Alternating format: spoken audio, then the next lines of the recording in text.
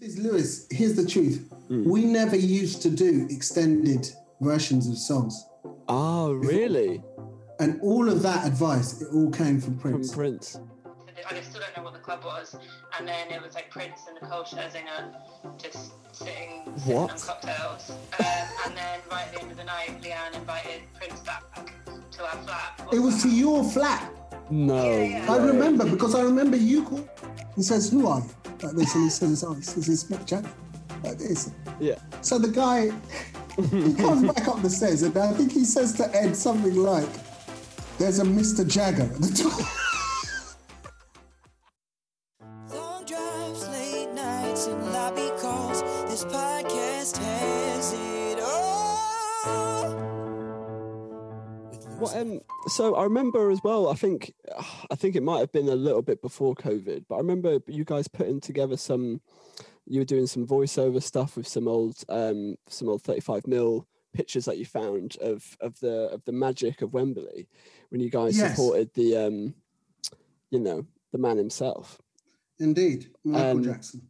And I swear you supported Prince there as well, or is that? We did Prince. No, it's true. We did Prince as well. No, this is true. We did it. We did Michael Jackson and Prince. Yeah, fantastic. Yeah, man, come on, that's crazy. Yeah. I mean, it was a surreal and bizarre time. Much thanks to our manager Claire Shave at the time and Sarah Clayman and all of that crew. Yeah, but and Graham, and it was quite a surreal time, to be honest.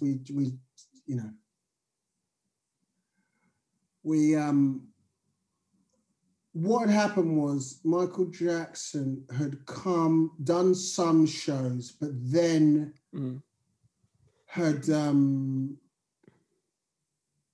cancelled due to him being ill, gone back to the US, then rescheduled and come back. But what had happened was the people that were supporting him, Rozalla, blah, blah, all of these people, it was out of whack with their schedules because they had their own schedules to do because they were all having hits. Yeah. So they left this massive gap on his supporting schedule. And another thing was they'd worked out that what he wanted was a live band. He wanted a live band. Right. Because a lot of the time, the people that were coming on stage were... Taping vocals or... Totally. Yeah. So the audience was not having it. So he wanted a live band. So we were like, well, we basically got a call. Yeah. We got a call because we were doing all right at the time. And of course... They just said, look, hold tight because we don't know whether you've got it. And then I remember the fax machine, which was on in our now kids, if you don't know what a fax machine is. Google it. Yeah, it's basically, it was email, pre-email, basically. Yeah. And the fax machine was plugged into the wall at the rehearsal room. And we're there, we were set up because what we did was we said, what we're going to do is we're going to rehearse up no matter what because we've got to be ready. If we get the call, we've got to be ready. So we were rehearsing, got the extra members in for the band. We're like, cool, let's go. And just then the fax came up like this. It just went, and we're watching. And what happens is all we saw was, with Jacko, it was the feet. So it was the shoes with the socks, the white socks. Oh. Those things come up and it says MJJ Entertainment. That came up first. Oh. And then it said, Michael Jackson has the pleasure to invite D-Influence to support him on the UK leg of his tour. This will be shows right the way across the UK, blah, blah, blah. And we freaked out. Yeah.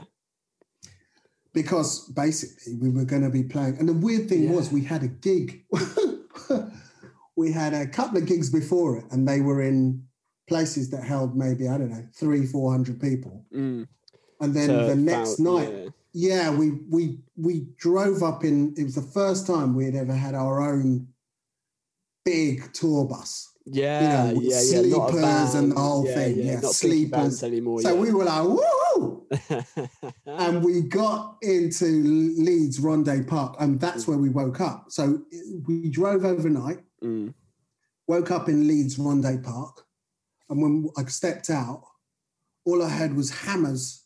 Like, because the scaffolding people were still just sorting out bits of the scaffolding. No way. And the stage was humongous. Wow. And I just remember being like, oh, this is it then. Yeah. And I said to someone, okay, so I said, how many people are we playing? They said, Ronde Park. They said it's 100,000. And I was like, okay. All right, cool. No worries.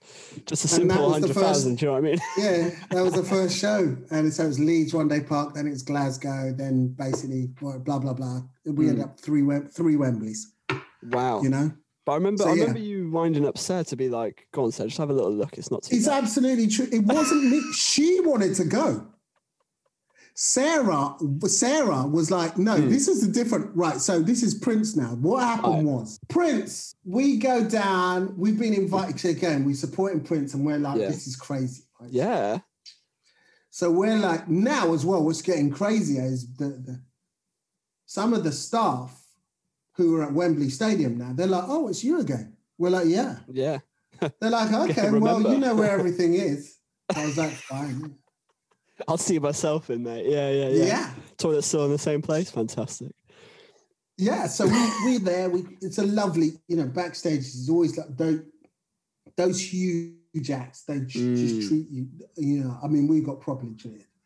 So Prince, we go, and before we go on stage, I think there was a huge curtain up or something.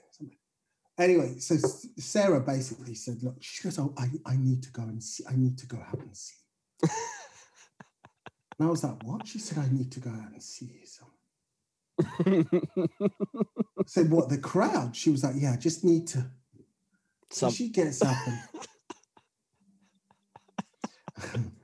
and the thing is, I always thought it was Prince. I think she says it was Michael Jackson. I thought it was Prince. But it was Wembley, basically. Yeah. And she just says, look, I just need to. I said, all right, cool, go. Do you think? Yeah. I said, but I wouldn't go if I were you. She was like, what? I said, you, it's not good. Don't go. Yeah, wait. See. She was like, no. She said, I'll be fine. Listen, she went up. She took a look and she came back down and she was like, fuck. She was just in a right old state. And I said, why should I look, man? Just wait until we were all with you and we were all going out and we're going to do the show. Why did you go and look? We could have just gone on stage and then we would have dealt with it together. But no, you went and you looked and she was like, oh my God, she goes, oh. Anyway, so yeah, that was her. That was Sarah and her moments. But yeah, there were several surreal moments, surreal. Prince supporting you. And he's very, very gracious. Prince is very gracious. He Fantastic. Would, he came on stage. He's part of the way through his first song. We've gone up to sit and watch the show. Yeah. In the side stand things, sat down. And just, he's halfway through one of the first songs and he just goes, the influence! You influenced me! All of us lost our shit. Yeah. Well, no. Did you hear what you said? Did you hear what you said? He just said, did you hear what you said? Did you hear what you said? It was one of those. But, that's typical of him, to be that gracious. In fact, I've got another story, actually. Yeah. So, and this is really true. So, the crazy thing, again, about the life and times of the Quam star, right, is that one of the other things that I've been very fortunate with is that I played and supported Prince, but also one of my acts, Laura Mvula, then we got the call because Prince, it turned out Prince really liked Laura. Fantastic. So we then, they say, which show would you like to do? And obviously we're like, well, Birmingham, because that's where she's from. Yeah. So we go up to do the Birmingham show. And it's mad. We got to do, so yeah, it's crazy because obviously I'm having, this is flashback time. Yeah. And you know, Laura, he loves Laura. Prince loved Laura. Literally. He used to send, she used to send me screenshots of these, you know, because he would Insta post or tweet something to her, but he'd leave it up for about an hour. So she'd have to capture it when he before posted it went. Yeah. You know? So anyway, he was just great. He was great especially with her. He loved Green Garden, all of those, the songs that she did. He just loved it. He really, really loved her stuff. And so she opened for him. She opens for him in Birmingham. I remember I went up to watch it and I was like a proud dad. Was just like, this is crazy, man. Look at my acts here. We're here. We're bossing it. Yeah. We're in the stadium. We're like, woo, this is great. Yeah. Anyway, so she does the show. We come off stage, yada, yada. Everybody comes home. We're like, cool, no problem, no worry. We get back. And just as I'm coming back, I remember thinking, I think I better ask the agent about what the fee was. Because the truth was, we didn't even give it two shits about the fee. Just do the show. Because we were like, do the show. Do the show. But I said, let me just ask. So I went and I said, look, honestly, and he said to me, he was like, look, he said, you're right, you know. He said, let's have a look. What's going on? The agent's name is Paul Franklin. He will verify this story, I swear. He said to me, he's like, okay, Kwame, I'll ask him. So he comes back, he says, yeah. You're gonna get $5,000. I said, well, cool, no worries, $5,000 for the show. We'll take it. Yeah, brilliant. Any day. It's all right. It's not 100 quid. Fine. Listen, beats a kick in the head with a sharp stick. You know what I mean? So I was like, look, it's fine. We'll take it. We'll take it. Anyway, he calls me up an hour later and he says, Kwame, you're not going to believe this. I said, what? He said, we've just got word. I said, what? He says, Prince doesn't want to pay $5,000. And I was like, okay, if he doesn't want to pay $5,000, that's fine. It's all right. Yeah. It's all right, he's Prince. It's fine. Yeah. I said, we didn't really, you know, money wasn't the issue here. We had to, yeah. It's fine. He said, no. He wants to pay you 10. We're like, wow. What? He said, no, he really liked the performance and he liked it so much he wants to put the price up. Wow. So we were like, what? Wait a second. What are you talking about? This is what? We're like, that doesn't really happen, mate. What? That never happens. To pay us, fine. He said, no. He wants to put it up. They said they're going to get back to us. So just hold tight. I was like, okay, cool. Well, I phoned up the artist. I said, listen, he's put it up to 10,000. Pocket money. They said, so they're like, all right, everybody. We're like, wow. So what?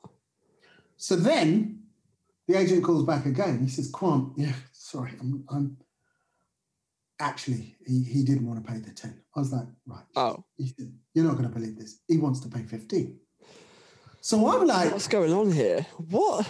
Like, what? I said, sure. He said, no. He said he wants to pay 15,000.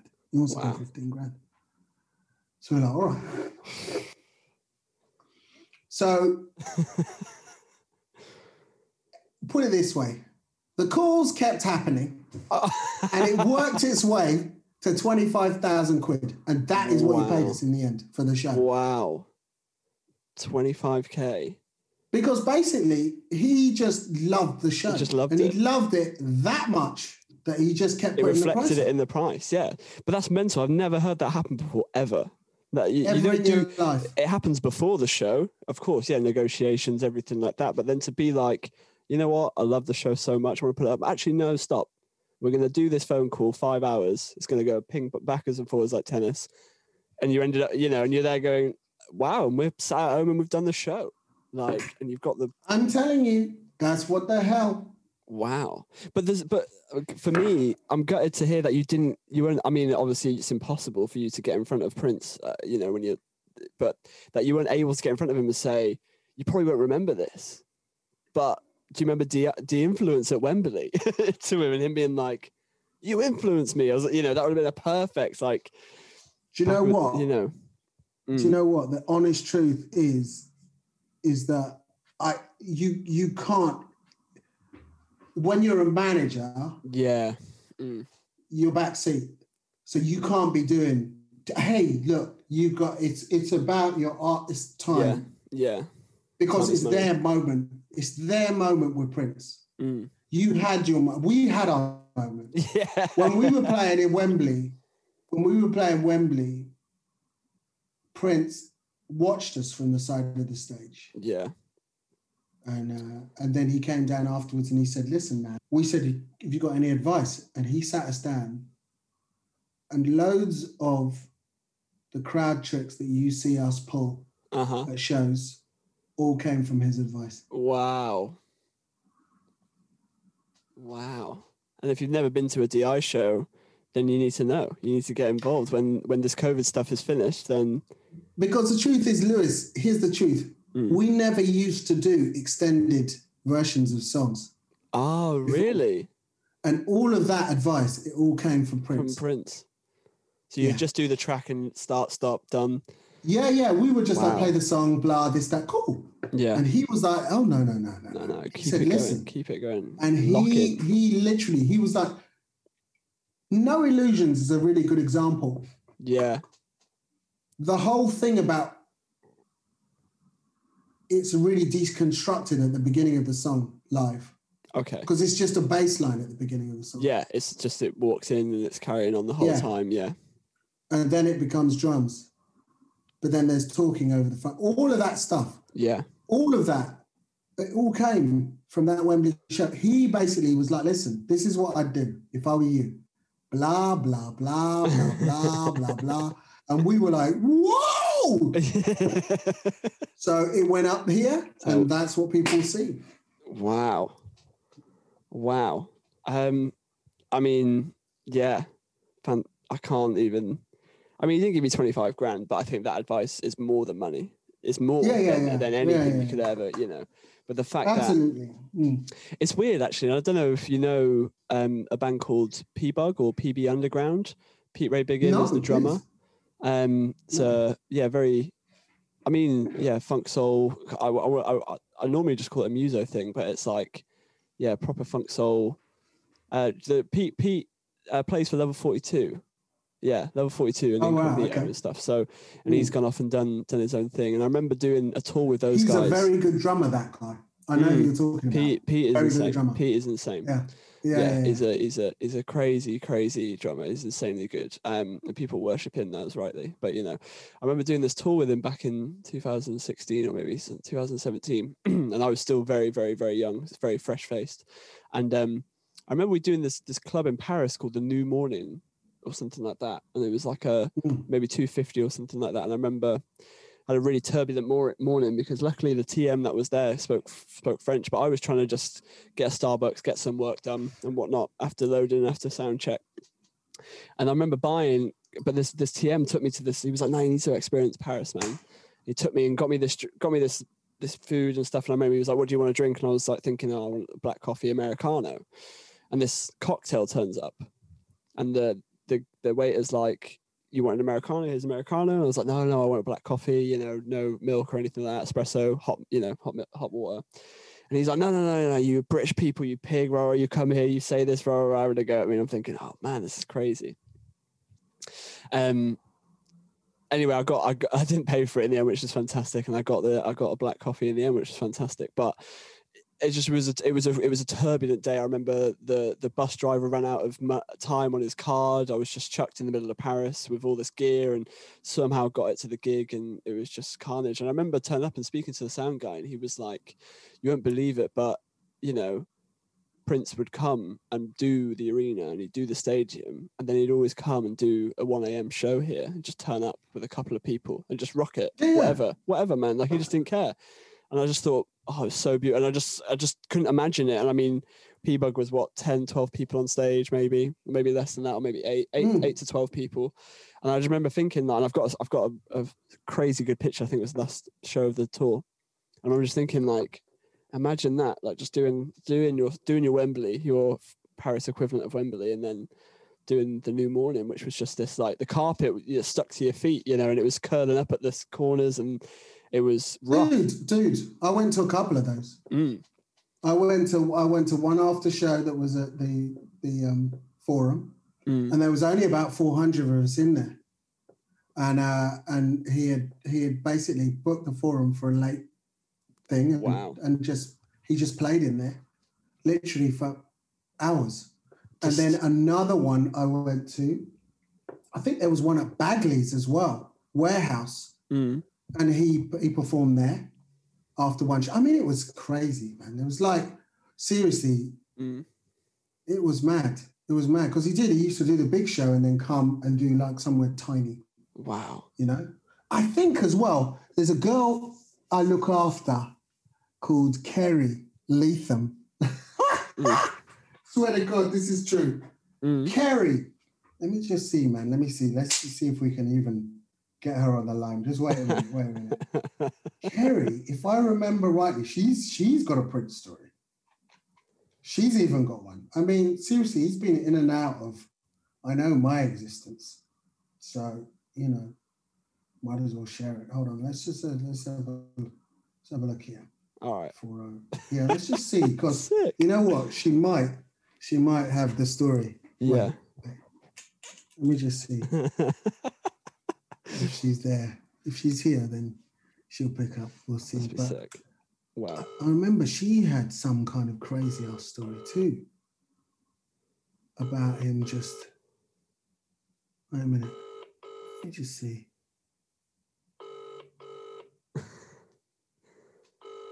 Come on, Kerry, man. Hello. Kerry. Yes. How's it going? Listen, darling. Tell me something. Uh-huh. You've got a Prince story, and I can't remember it. Oh yeah. He was hanging out when I was living in Hackney Downs. Me and Leanne were meant to be going to a party, and then Prince called her up, and he was at like a private club in Mayfair, and then she sent a taxi for me, and then I just like got into this taxi and turned up to I still don't know what the club was, and then it was like Prince and Nicole Scherzinger just sitting on cocktails, and then right at the end of the night, Leanne invited Prince back to our flat. It was to your flat? No. Yeah. I remember, because I remember you called me and you said, listen, Kwame, he's coming to... And I was like, what? Yeah. And then we all just like played a bit of guitar and drank some champagne until about 4 a.m. Okay, that's all I need to hear. I'll call you back another time. That was it. I needed to know that. Okay, I'm off. I'm gone. Later. See? I told you. What? I remember she called me up.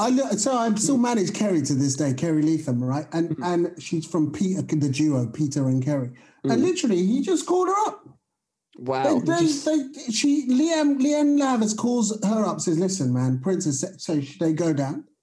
They hang out. And he's like, no. He goes, he wanted the night to carry on. So he's like, come. So literally, he was like, come. So they went, ended up at her yard in a little flat.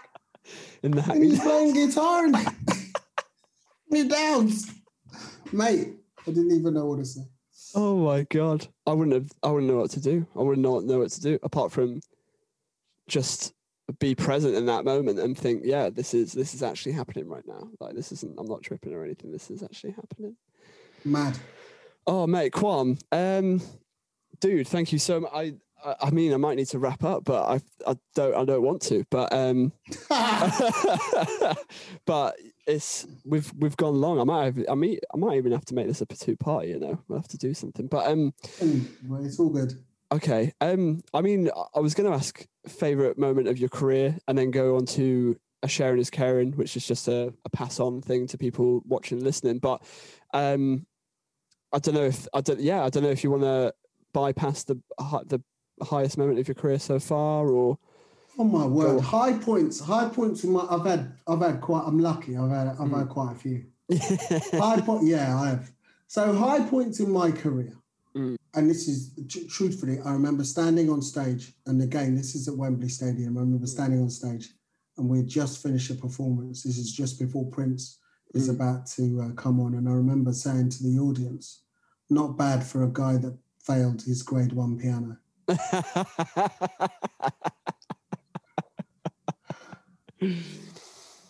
Beautiful. So that was one That's moment. I remember. just, yeah.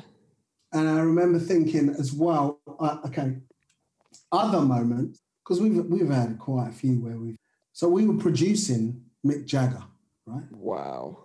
And I remember thinking, we had done this, it's bizarre. We got this call, right? And the call was literally, it was to my phone and he said, hello. He said, it's Mick here. and I remember thinking, you've got to be joking. Like, what? He said, no. He said, it's Mick. And he said, we really like what you're doing. Production, blah, really love it. Wow. And so what we want this is what we want. We want you. I want you, he says, to really give my single an overhaul. So, fine. He says, a track called Out of Focus. And he goes, I really, I want what you do. So, fine. So I called everybody up. I remember telling Ed, and Ed just being like, because obviously, Rolling Stones, please, come on. Like, you're in some legendary business now. Yeah. So we go and we do what we do, right? Which is we started to literally rifle through old records, really get some inspiration together, really chop up bits of like old, snares and blah, and we stitched this stuff together, stitched this bass line and everything together, and we're like, yeah. Anyway, he then calls and says, listen, I might be coming down. And because our studio at the time was down. So we were like working at Ed's place. So I said, yeah, but we're going to be at Ed's place. And he says, don't worry. He said, I'll come by. Wow. So he comes by, and I think he's either comes by in a Rolls Royce or a huge Mercedes. It was one of the two. It's like a massive car, right? And his driver was parked outside. Wow. He had a newspaper. The driver had a newspaper.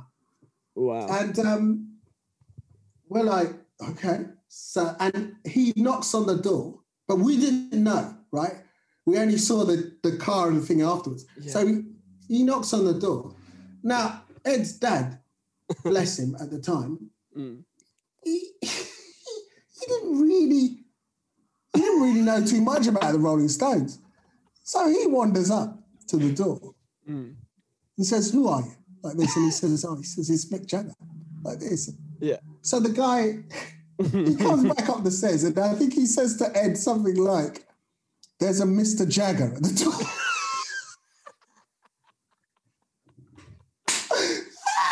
There's a Mr. Jagger at the door for you. So we're like, okay. Let him in. Enough, he comes up, and Mick comes upstairs, and we're in Ed's bedroom, right? Wow. Cooking beats, making these rhythms and whatever, putting it, and he comes in, he listens to it, and he goes, yeah, I like it. Fantastic. He says, all right, let's carry on. We'll carry on. So we ended up producing this tune, and it was such a laugh. And then he comes down to the studio because he says, I'm going to cut the vocal again. So we're like, fine. So he comes down to the studio. Now, anybody that's produced Mick Jagger will know his first take, it's almost like he's sort of learning the song. Oh, okay. So you don't really get Mick Jagger. His second take, again, feels like he's just going through the motions. It's not really nothing. Now, the third take happens, and I remember thinking to myself, okay, listen,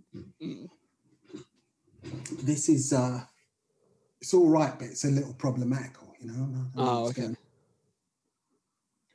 And it's a little problematical because we've got to get the take, a good few takes in, and this isn't really registering, and what we're going to do. And literally, he says, can someone, he said, is there a cup of tea? And he said, no milk, just a cup of tea. We're like, all right, fine. Yeah, all right, yeah. So he gets the cup of tea, and he starts, doing some exercises and blah, whatever with his mouth. And then he says, all right, run it again. And I swear, literally, suddenly I was looking at Rock and Roll History. He went into it. He was like, hey! And he started. Wow. And I remember thinking, we are we are recording Mick Jagger right now. Mr. Jagger. And I turned round to the engineer. I said, please tell me you're recording. He said, I'm recording. I was like, thank God. Good. So literally that take, the next take, and it was done. Boom. Finish. Wow. Vocal done. Wow. And I remember thinking, like, he goes into it. He goes into the movements and everything. And you're like, woo! Yeah, I'm feeling it now. It's like electricity, you know? It's like a proper, it's like he's literally like he's on stage at the biggest gig ever. Oh, man. And he's just giving it. Yeah. So we were just like one of them to this day. Wow. Crazy. I can't imagine to this day. Mick Jagger in Ed's bedroom. But I just think that's so cool, man. Dude. He was just like, yeah, cool. Driver's got a newspaper. He'll be sorted for a couple of hours. We found a parking space, you know, like he's, you know. I swear that's so cool. You couldn't have written it, the whole thing. No. You couldn't have written it. That's fantastic. Literally. Quam, all right, we need to go on to the last segment. Let's outro this because I mean, this is amazing. I remember linking back to do screen share. Do screen share quick. Screen share. Let me screen share. You know how to do it? I can share my screen. Or no, exactly. Let me. Right. Okay. Check it. Look. Oh wow. See? Oh wow.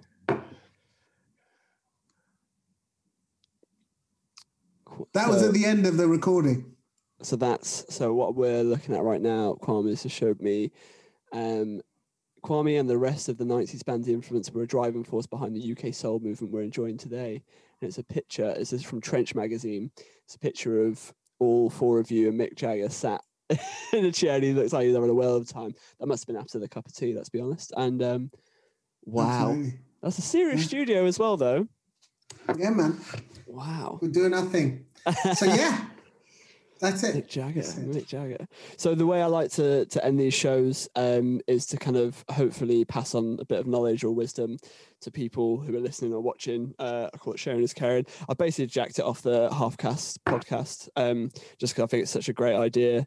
And if something's a good idea, I don't want to steal it. I just want to share the love. So it's a segment which I ask the guests to pass on something if people should know about. So it could be an article, a Netflix series, you know, an album. It could just be a poster. It could be anything you want. And yeah, what that might be. Weirdly, right now, I'd tell people watch Seaspiracy. Damn it, you've taken mine, man. You've taken it. I would say right now, watch Seaspiracy. Yeah. Very, very important, I think, for humans to watch that. Yeah. And then do something about it. Yeah, I haven't. Anna, my girlfriend, was showing me. I mean, we saw. Funny, I only knew about it because I was like, why don't they call it Spirit? You know, it's called Seaspiracy, but the word conspiracy has C in it, so they could have done it. You know, I was like, why did they do that like that? I watched the trailer and I thought, wow, that's such a different documentary to what I thought it was going to be. Like it looks so bare bones brutal. It looks great. Yeah. I'm vegetarian myself. I've never really eaten, you know, fish and meat that much. So I think it's a lot to learn. I'm vegan, as you probably know. But yeah. I you know, listen, I don't even know what to say. I mean, you just need to watch it. I'll tell people to watch it, but it's stuff to pass on. I would say one piece of advice with music, I think sometimes when an artist gets too precious about something, I think it's really important for people to remember. Sometimes it's not about the right, it's about the right now. Yeah. So what that means is, you know, you can spend ages trying to polish this song and make it perfection. But you know what? sometimes you just got to do the song, finish it, best you can, and get it out. And keep moving. Keep it moving. Yeah, keep it moving. So that's that thing of when a person says, yeah, but it's not right. Sometimes it's not about the right. It's about the right now. Yeah. Current. In this time frame right now. Yeah, exactly. Being in the present. Yeah. I love that. Legendary status, Kwam. Legendary status here. This is. So yeah, that's one piece, one piece of advice, and I say that a lot to people. Yeah. I think another one I've heard recently is just the advice of this will pass. So when you're high, you're high. You enjoy it because it's going to pass, unfortunately. But when you're low, don't worry. It's going to pass. It will pass. Absolutely. Pass. There's one constant in this world is change. And we don't like change as human beings. We don't. No one likes change. But one constant is change. With it. Yeah. So that's it. Fantastic. Kwame, thank you so much. I literally appreciate you so much for doing this, man. I can't wait. Listen, it's all good. I've enjoyed it. Yeah. I remember ages ago in Germany, when we did that show where I was kicking in Sarah's door to wake her up and we got to stage on time. I remember taking you to do some press and sitting down and I kind of had to slap myself and be like, yeah, you're not, because I felt like I was sat in part of the audience listening to you talk. And I remember thinking, once I get a couple of these shows under my belt, I'm definitely going to ask you, but I wasn't ready at the start. I probably wasn't even ready now, but like you said, there's nothing. Yeah, it's not about what's right. It's about what's right now, and I love that. Right now, baby. What's right now? Yeah, mate, wicked. If people want to follow your journey, get involved, hit you up. Where's the best? Where Insta. Best. Insta's brilliant. Yeah, Kwame Kwarteng. That's the @ Yeah. KWAME KWATEN. Literally, that's me. Instagram. It's easy to really easy to get hold of me. Yeah. So yeah. Mate, thank you so much. Yeah, go hit him up on Instagram. You probably already know anyway. Let's be honest. The resume, the resume, Kwam, speaks for itself. No, bless you. Come on now, I can't wait. I can't wait to do another Dear Influence show. I can't wait. I just honestly though, half of the thing with these things is I honestly think, because as time goes on, I kind of realise that actually staying in the game is like the biggest success, you know? So it's that thing of like, I'm about now because I've managed just to stay in it. And I know a lot of people don't manage to stay in People it. Don't measure success the same way as that. They don't. They just, they measure success. It's like that, you must have watched the Defiant ones, the Jimmy Iovine and Dr. Dre documentary. And Jimmy just says this great thing where he's just like, when you have a racehorse, you put blinkers on it so they can't look left and right. So they can't see what the other horses are doing. They can only see what they want to see and they can only see forward. Now, I think that has its pitfalls, but also I think it's a really good analogy of just, if you're measuring your success by everything that else is around you, like you said, you've been in it, you've just carried on. You're a constant. Yeah. So there you go, you know. Boom. Brilliant. And with that, thank you everyone for listening. You've heard it here first. That was easy. That was easy. Money. That is money. Yeah. Thank you for listening, everyone. We'll see and speak to you soon. Like, share, subscribe, all that stuff. Hit us up on Instagram. Yeah, don't know what else to say. It's been amazing. I'm going to thank you so much for listening. Sweet. Wonderful. See you, peoples. Look after yourselves. Over and out. It's actually Kwame's podcast now. Left the building. Long drives, late nights, and lobby calls. This podcast has it all. With Lewis left.